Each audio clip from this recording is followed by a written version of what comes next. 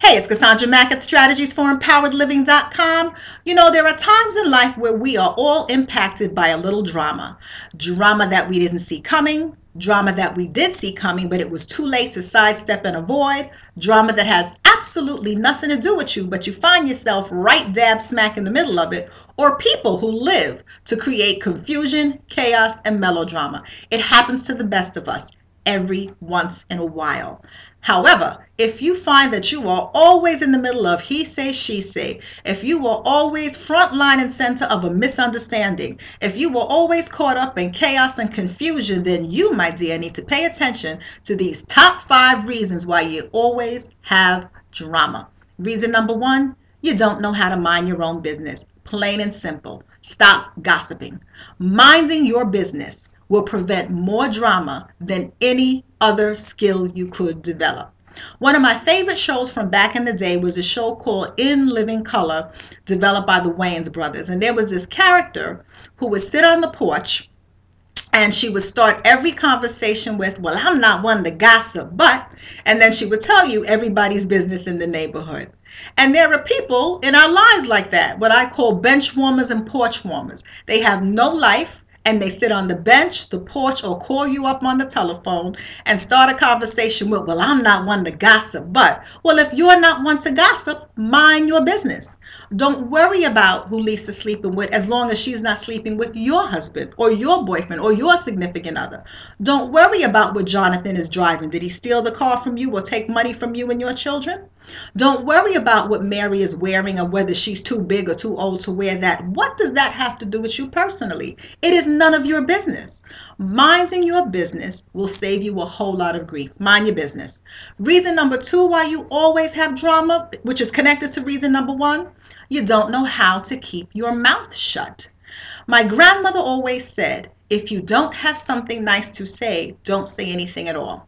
Here's a true story of something that happened to a woman who did not know how to keep her mouth shut, and it cost her her job. There was a supervisor who was really on a power trip, for lack of a better word. She was really difficult, really demanding. And one of the women at that particular company always went on and on to talk about this particular supervisor, how much she hated her guts, how controlling she thought she was, just what a tyrant she thought she was. And what happened is that as other people started hearing this, it got back to upper management and human resources. And as a result, this woman was called into a meeting and she was eventually fired.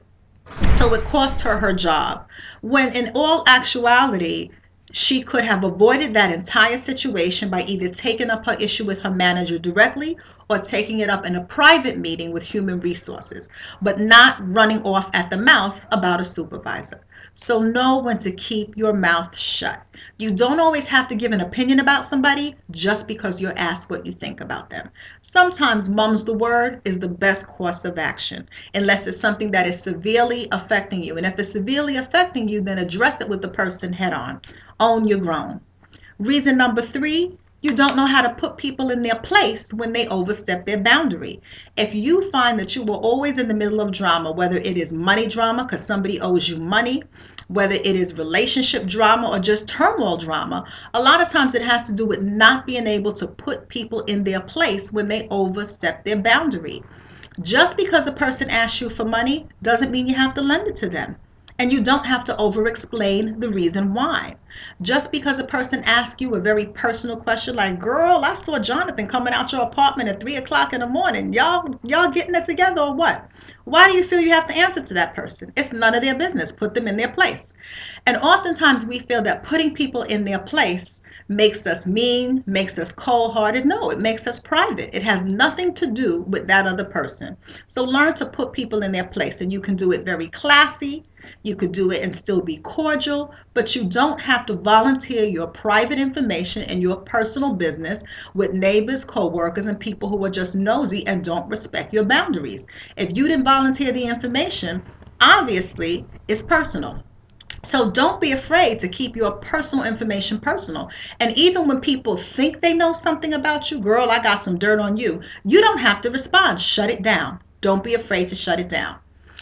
Reason number 4 why you have drama, you allow people who are non-factors in your life to take up too much of your headspace and your time. I'm going to say this one again.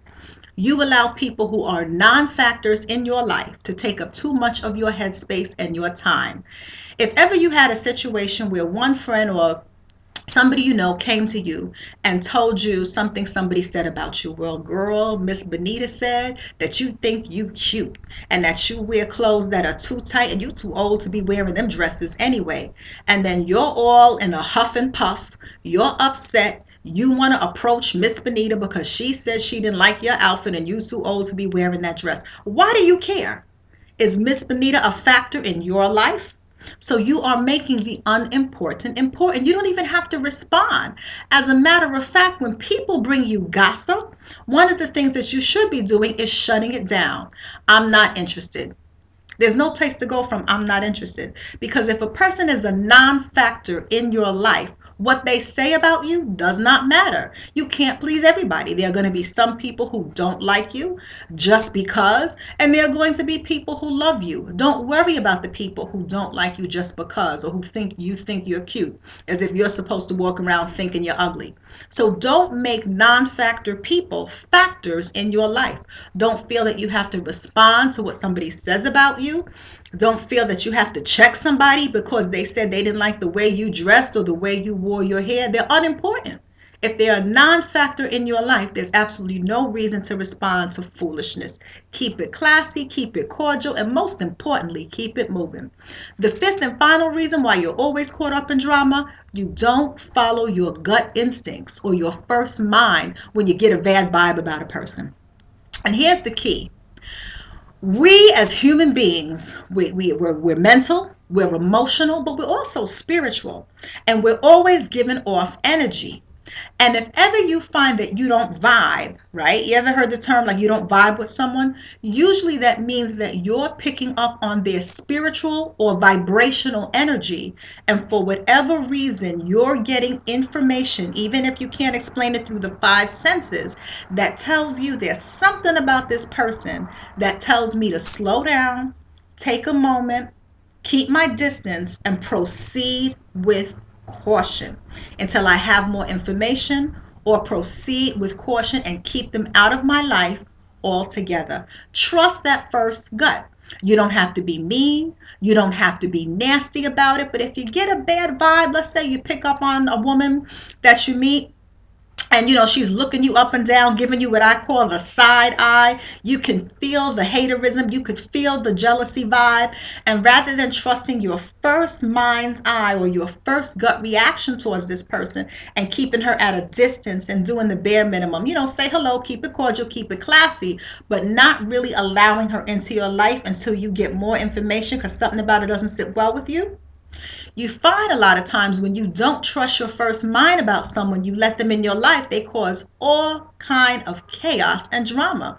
Interesting. This is case in point. I was watching the ID channel, Investigation Discovery, one of my guilty pleasures.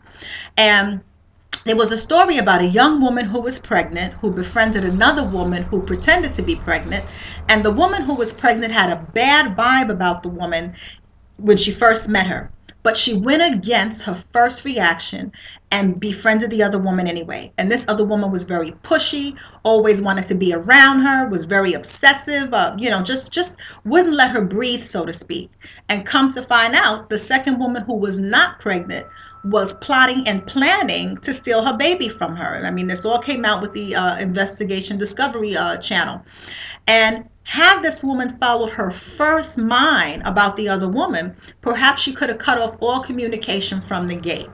At the risk of sounding a little cold, it is better to be safe than to not trust your instincts and find yourself in a dramatic or even a dangerous situation that you could have avoided because you risked being unfriendly to someone. And a lot of times we don't want to come across as cold-blooded. We don't want to come across as a snob, as aloof, as mean. Trust your gut about people. If you get a vibe that says proceed with caution, proceed with caution. Trust it. And as I said, you don't have to be mean. You could keep it classy. You could say hello. You could say goodbye, but you don't break bread. You don't invite them into your home. You don't give them your telephone number. You don't give them access to you because you don't know enough about them. And there's something about their vibration that's telling you, keep your distance.